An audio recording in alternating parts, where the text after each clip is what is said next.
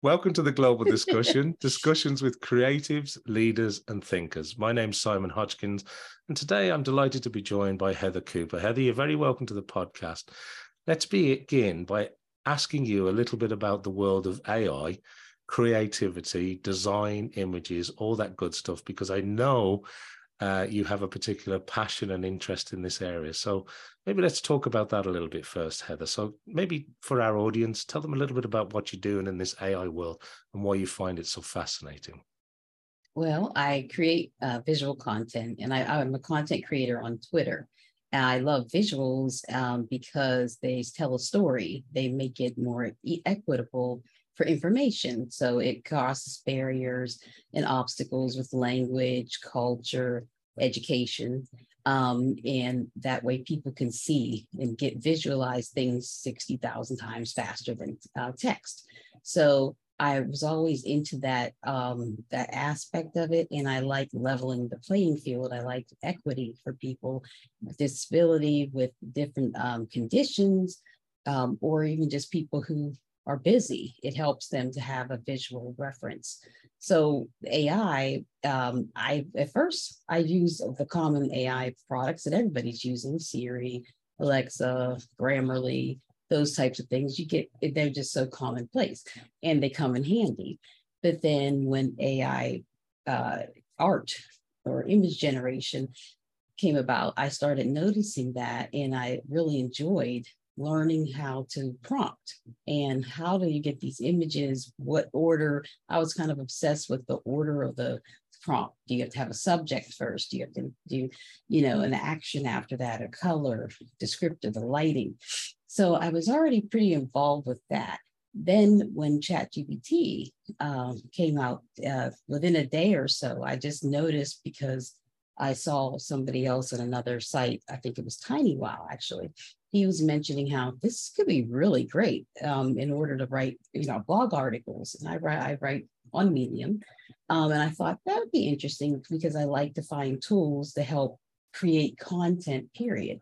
So I know that SEO formatting and things like that would help increase with that. That would be pretty helpful to get ideas for an article, or to even, I didn't believe that it would really be able to write an article. So the first time I tried it, within a day or two of it being available, my mouth hit the desk, and I couldn't believe like what I had in my hands. It was kind of like a treasure that I just like, I've never experienced anything like that in my life, where I thought something must be wrong. Do we have this much information available to us right now?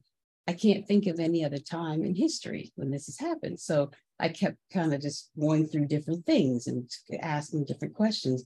And I saw the potential immediately, because I said, oh, this could help anybody. And especially because of the way I feel about opening access to everybody. A lot of people, you're held back because you don't have access to information. So how do you access it from ChatGPT or any type of AI? How do you talk to it? How do you pose a question? How do you structure? What do you want to know? Can you plan it out? So that became a new focus. So learning how to talk to GPT, or just generative AI in general, period. Learning how to communicate with it and work with it, and to create. I wanted to show people you don't have to be a machine learning data scientist, a computer science, or anything like that. You don't have to be a videographer, have a ton of experience. Just learn. There are tools out there that can do this for us and that can help us get there. And there's a lot of free information out there with people like myself, even just creating content.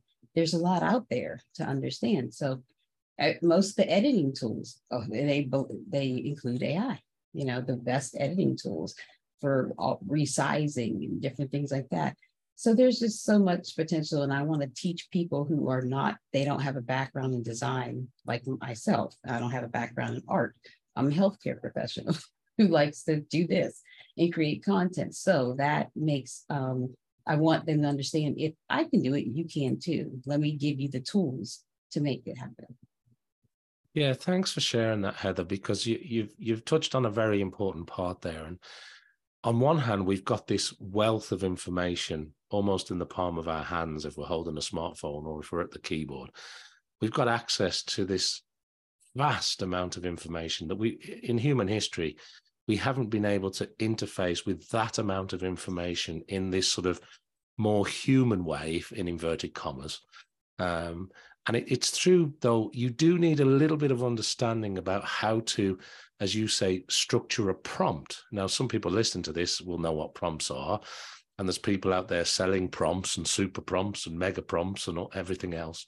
But there's other people that won't quite get that. And the closest I've got to it is it's somewhere between just talking as a regular human and then people who maybe know how to code in software. There's a certain way that if you sort of instruct the AI to do things in a certain manner, that you'll get better outputs from it. So how would you explain that to, say, somebody that isn't doing what you're doing, isn't using tools like Midjourney or GPT-4, ChatGPT, or other generative AI tools? How would you go about sort of framing that just so people can understand exactly what you mean? Because it's that human interface into AI that you have to get right at the moment.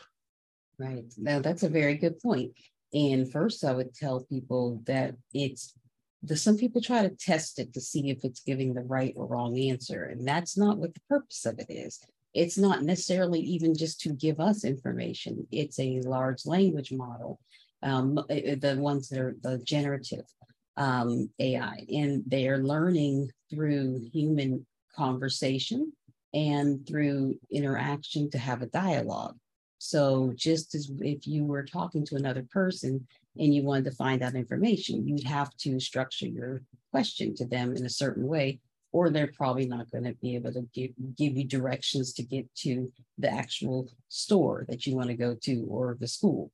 And to think about it in that way, where it will give you back what you ask, but you have to think about maybe the way you're structuring what question. If it's an open-ended question, it depends. You might get an answer. It could be in another direction, and there's use for that also. Sometimes it's just a brainstorm, but to find out, say for instance, which battle was fought in this war, for the particular, you might want to give them more details and what was the background to that, because that's information that this AI has available. Basically anything on the internet, and that happened up until 2021, possibly 2022. Now I'm not sure. I think they've gotten a little better.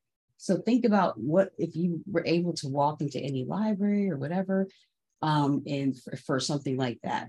Well, how would you go about looking for that? What is the subject? What is the topic for what's the setting? You want to set the scene. You want to have a question and the setting, where like the scene or the reason behind it or a feeling. And then you can tell it how you want that information. So if you wanted to summarize, an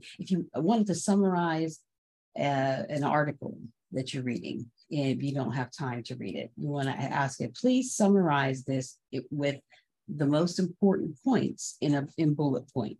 I want a quick read in less than 100 words, and say that. And what about, and then you can ask questions for follow-up questions after that to say, could you explain what this sentence means?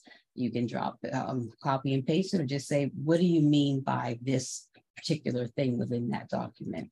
So it's not cheating, where you're just it's sort of like you have a personal explainer or tutor for most of the things. So if you have a question about how do I get this to work, I want to put this together, how would I find out how to put this bicycle together?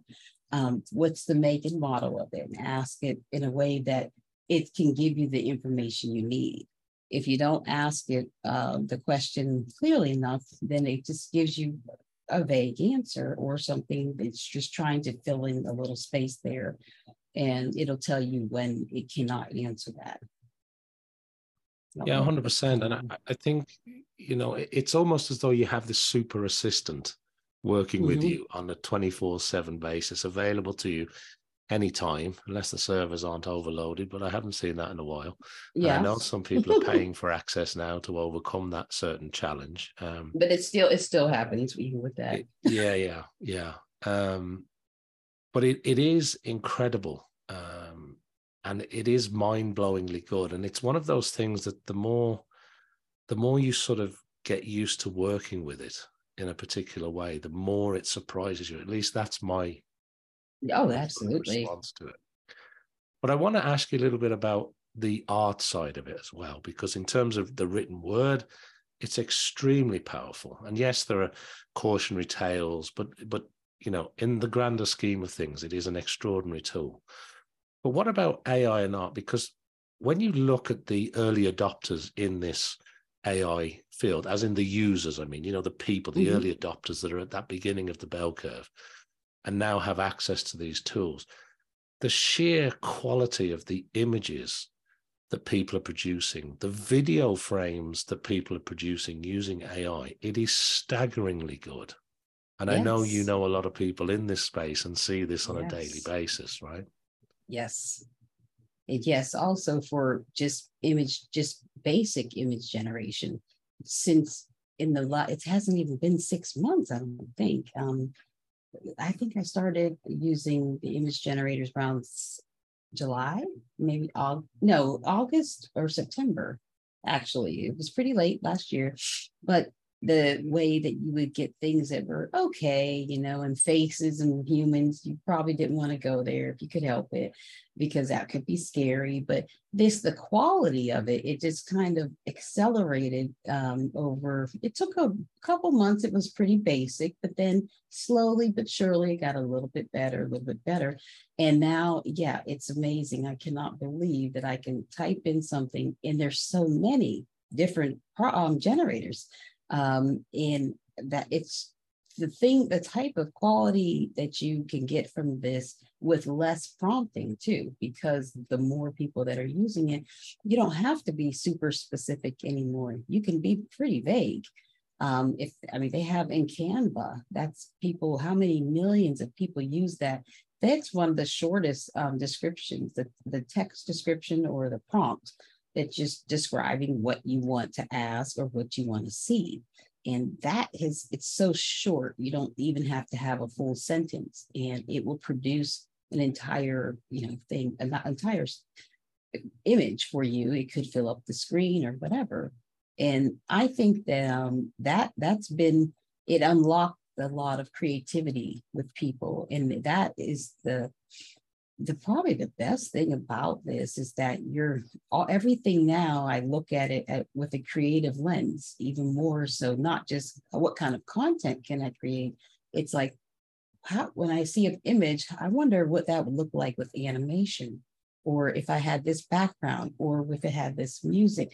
And if I wanted to write about something on Twitter, maybe, how could I get people to pay attention to it? I have had visuals with everything. That was already a draw, but now it's like, you don't just want a visual. How can I really grab them? What kind of visual will grab them?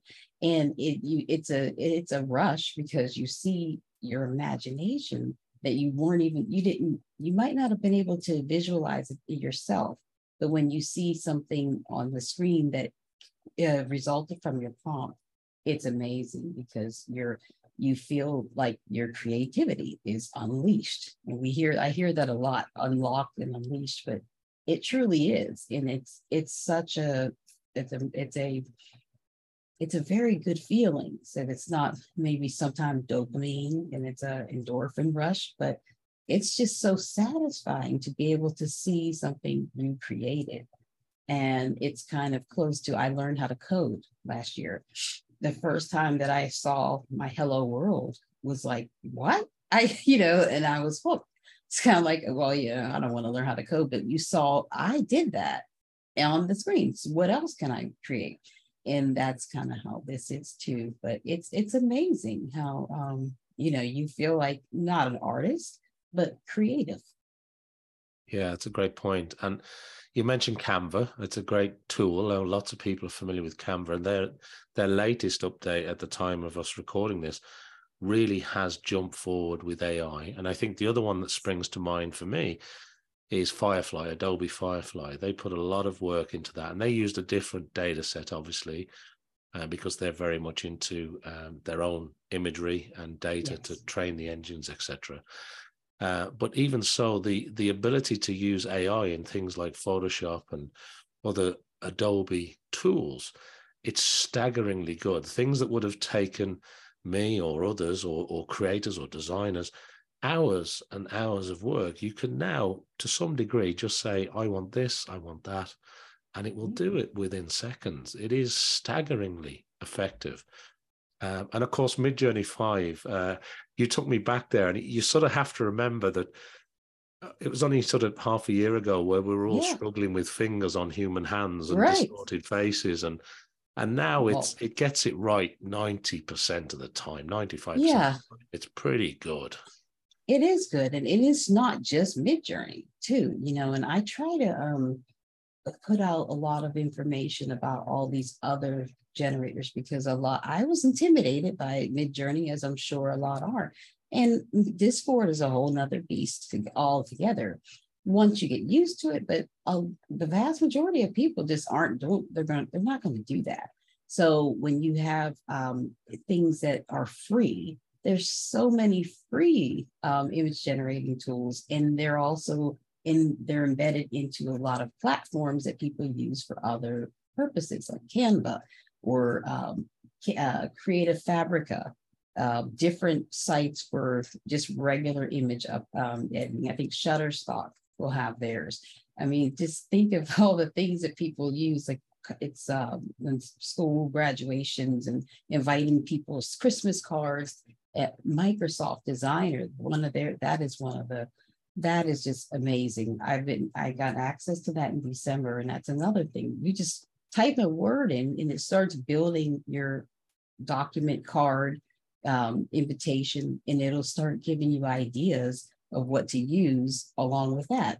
You put a picture in, and it'll say, "Hey, here's a layout for you," instead of just the standard templates. It helps you think of ways to lay it out. But yes, the way that these sites have evolved is amazing, and I thought that this would be much more expensive, but I think there's enough out there for people to use. You don't really have to spend any money to do this at all.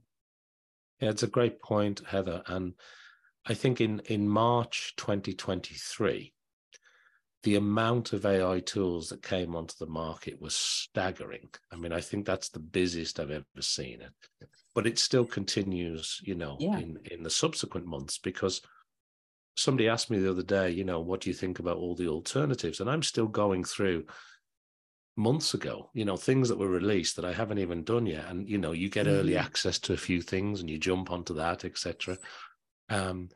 And it is incredible. And I think one of the newer developments, although by the time this airs, it probably won't be a newer development, but there are other engines now that can remember and have more of a mid to long-term memory. So you're not creating a new sort of discussion. I know you can go back to a discussion or a thread and you can add to it and change things and it will remember. But the sort of long-term memory and that more human feeling, the way you can talk to a human, say, do you remember we spoke about that thing a year ago and we did this and we went on that trip? AI is sort of, some people are building on top of the engines that are there and the large language models that are there in order to provide that level of long-term memory. So it will remember and almost become this personal assistant where you can jump in at any time, that sort of jumping in and jumping out. And maybe we move away from prompts in the future and it just becomes like natural language, doesn't it? Yeah, and that's exactly what's happening because the natural language processing, it's learning, and that's what the point for a lot of things were, but it also will help us. And it is learning more and more where you're not going to need that much of a skill in prompting, because it's going to be able to you don't have to be able to articulate yourself as much for it, and it can kind of infer what you would like to have, and then it's up to you to decide whether or not you want that information is correct. But it's funny that you say the personal AI, the personalized. Just yesterday, personal AI. I that an app that will be basically your memory stack, is how they described it on the live launch. And just seeing it like that, thinking about it like that, like, well, today it's personal AI. This particular, that's the name of the app. And you just train your own memory and provide information to stack onto the memories you want it to have. And it can even interact with other people for you, where it can ask, they can just talk to my personal AI, and I have a separate avatar for her to answer them. But think about, that's it. Again, today it's April right now. By July, I really, I don't really know what to say. There's just so much out there, and it's like every month it's going faster.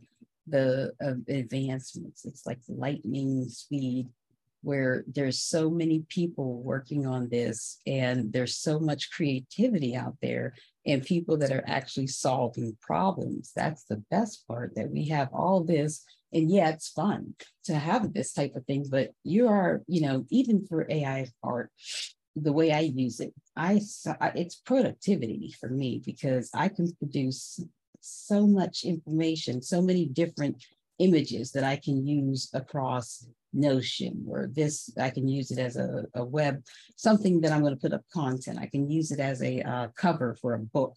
I can use it for my headline image for a Medium article. I can use it for family to, make cards or to give them something special.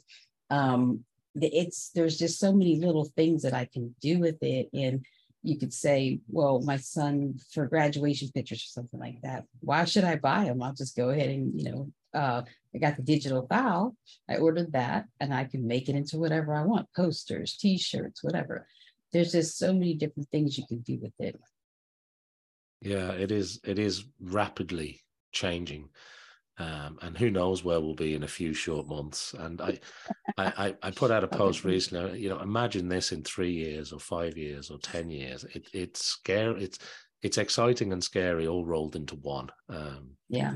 But there's so much going on. And I think the word that you used there, I just wanted to pause on for a moment. I think productivity, people that are actually diving into this, the productivity gains are incredible. And I was looking at the recent AI report from Stanford that came out very recently at the time of recording. It's the 2023 AI report. And, there's a lot of examples in there about just talking to people about how much productivity gains, people are saying 70%, 59%. I can't remember the stats exactly, but extremely high levels of productivity. It's saving so much time in terms of getting tasks done. And the other thing that I think we should mention while we're here, Heather, is AI for good. And you were sort of talking about that at the top, and about leveling the playing field. I know there are parts of the world and people in some situations where they're not part of this AI world at the moment, but it is going to help us to level out things, to solve more problems, to produce better answers. And I just hope that we can really focus on that AI for good, because there's enough doomsayers out there around this AI world, isn't there? Yes. And it's kind of like, the way I see it is, there are always going to be bad actors, and there's greed, and there's people that are just doing it for whatever capitalist reasons or things like that. But you can have it design an NGO for you, give you an idea. There's things that I think there's going to be so many things that come out that it will offset that. And it may not be, I don't think you could ever have an even balance, but the type of things that are there, that the ability to do different things with this, like the visual, controlling things with your eye movements, to think of the medical implications for that, or for people. I was really involved. I like accessibility, web accessibility, particularly for neurodivergent people, or people with neurodiverse conditions, and ADHD, dyslexia, autism. And just the smallest things can make their experience, the user experience, a lot better. You just the way you structure your text and the way you watch your speeds and the types of background colors and patterns. But for those type of people and others that have dementia even, or they have Parkinson's, people might not be able to access a laptop or the keyboard or a mouse. So those kinds of things would help for those people too, so that there are other ways they're not going to have a touch screen necessarily. You can help them with accessibility with that. But the advancements for medicine, for education, for, if you have kids that they don't have a parent that could be at home helping them learn how to read, and you can talk to your book, the things that it's not going to take the place of humans, but there is so much that can be done with this. And it's just the productivity and just solving problems.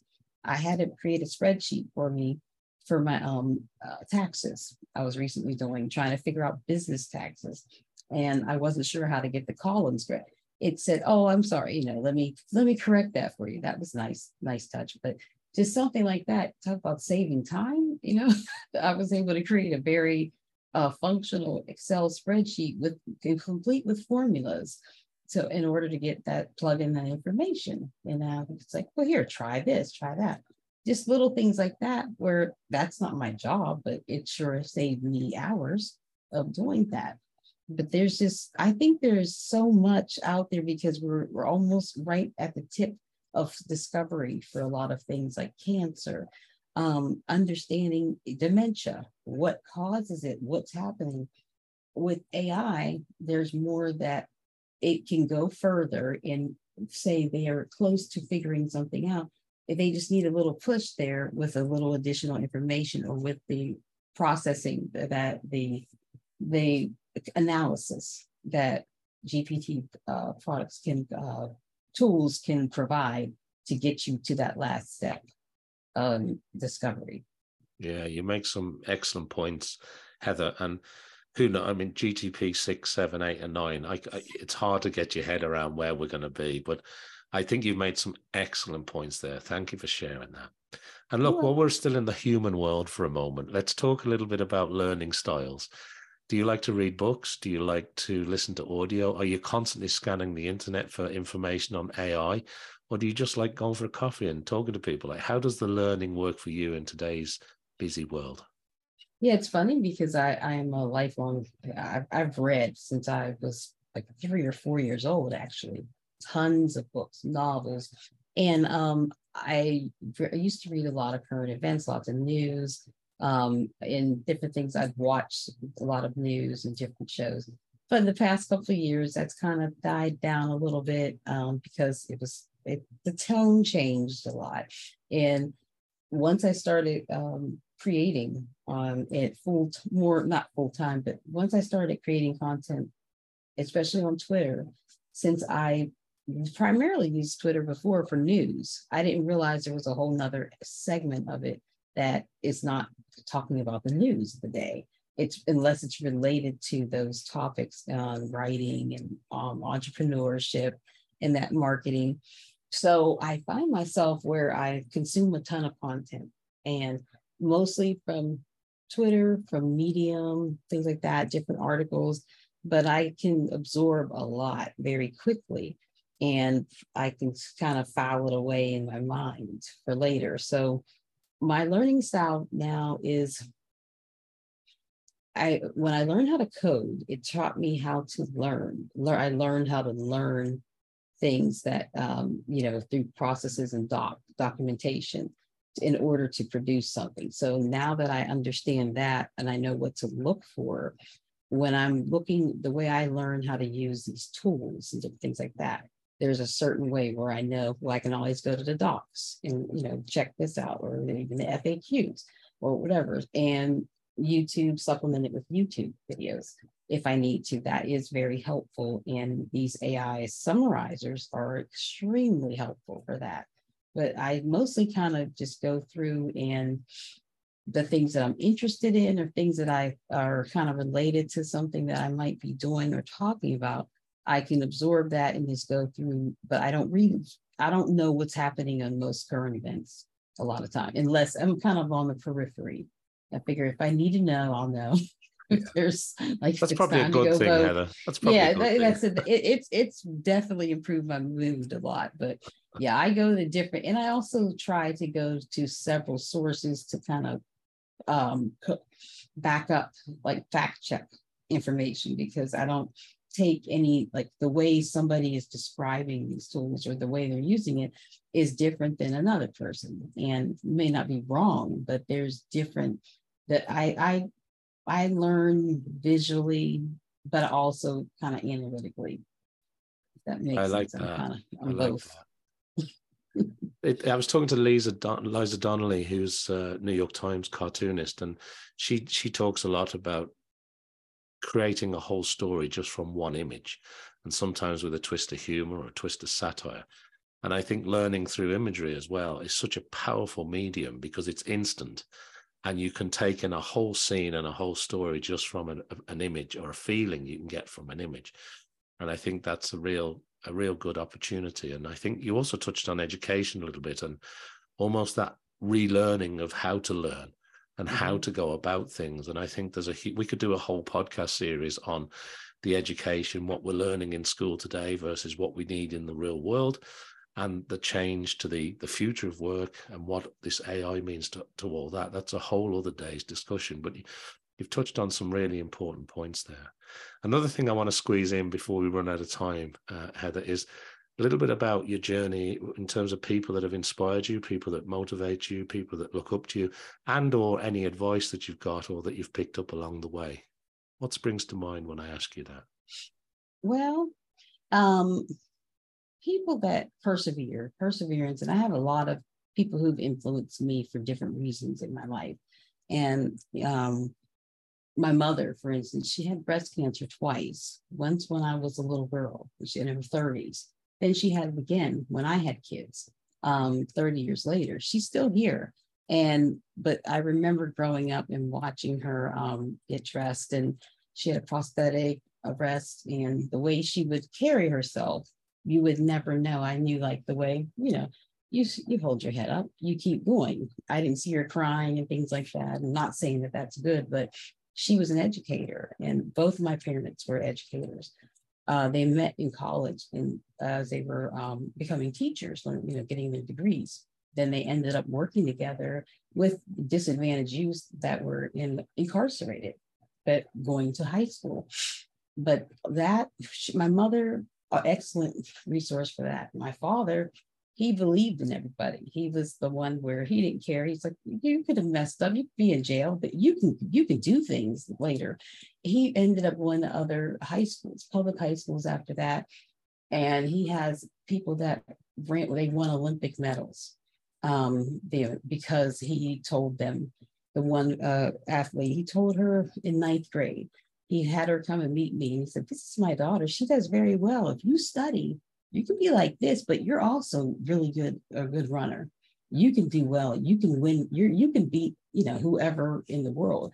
She went out there and did it multiple times, gold medalist. But he didn't get anything from that other than saying, like, I told her, I knew she could do it.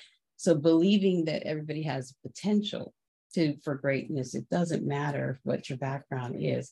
And you have the potential, you use the skills you have. So both my parents, in different ways, they influenced me.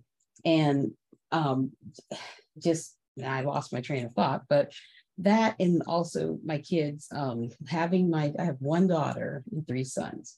And I want them to see what it means, like when you want to learn something. When I was learning how to code, they thought, Mom, when are you going to come out there? But I had to get it done. I didn't want to fail, and I wanted to see it through. And I knew that it would be beneficial later. And I wanted them to see that, like I always tell them, anything worthwhile, it's gonna cost some kind of way. You're gonna have to it's gonna hurt sometime, and it's gonna cost. So that type of thing, it's been my mantra. Well, thank you so much indeed. There's some wonderful examples there with your mom and your dad. And I think, having to put the work in sometimes and learn new things. I think that's a great trait to share with people as advice. So thank you, Heather. And I suppose the last thing, as we come to the end of our time together today, although I feel we could talk for hours and hours and hours, I just want to ask you two quick things. Number one is, have I missed anything? Is there anything else you want to mention? And if not, that's perfectly fine. But also, if people want to connect with you, where do you want to send people to, Heather? Well, I would like to send people to my newsletter or Substack blog. I'm very excited about the things that Substack is doing as far as opening up. It's making it more, they have short form now, notes, the podcasts, audio, video, and cross collaboration with other newsletters and the other writers. So I would encourage everybody, I'm going to put more content onto Substack that will be more detailed. Things that are too heavy or too much to put on Twitter. I would say Twitter first and then Substack. I do write on Medium, and I have quite a few articles on there. So I'm trying to, as I automate more with my AI, continue writing more on Medium, because if I can write an article in about 20 minutes now, especially, shorter form article, I've been able to summarize it, and that's me writing, not the AI. But if I know what my headers are going to be and things like that, I can get it done faster. But I'd appreciate, Twitter, Substack. It's at it's Heather B. Cooper at substack.com. And I have a newsletter called Visually AI, and I'm going to develop some more products. And on Twitter, what's your handle on Twitter, Heather? At HB Coop _. At HB Coop _ Bravo Charlie OOP _. Yeah. Well, that's great. So look, head over to Substack and Twitter to check out everything that Heather's doing. Heather, I want to thank you so much for being a guest today on the Global Discussion. I want to thank everybody for watching or listening to our episode and our discussion today. It's been fascinating to dive into this whole creator world of AI. Thank you so much. Make sure that people like, follow, subscribe, do everything I need them to do to help support this podcast.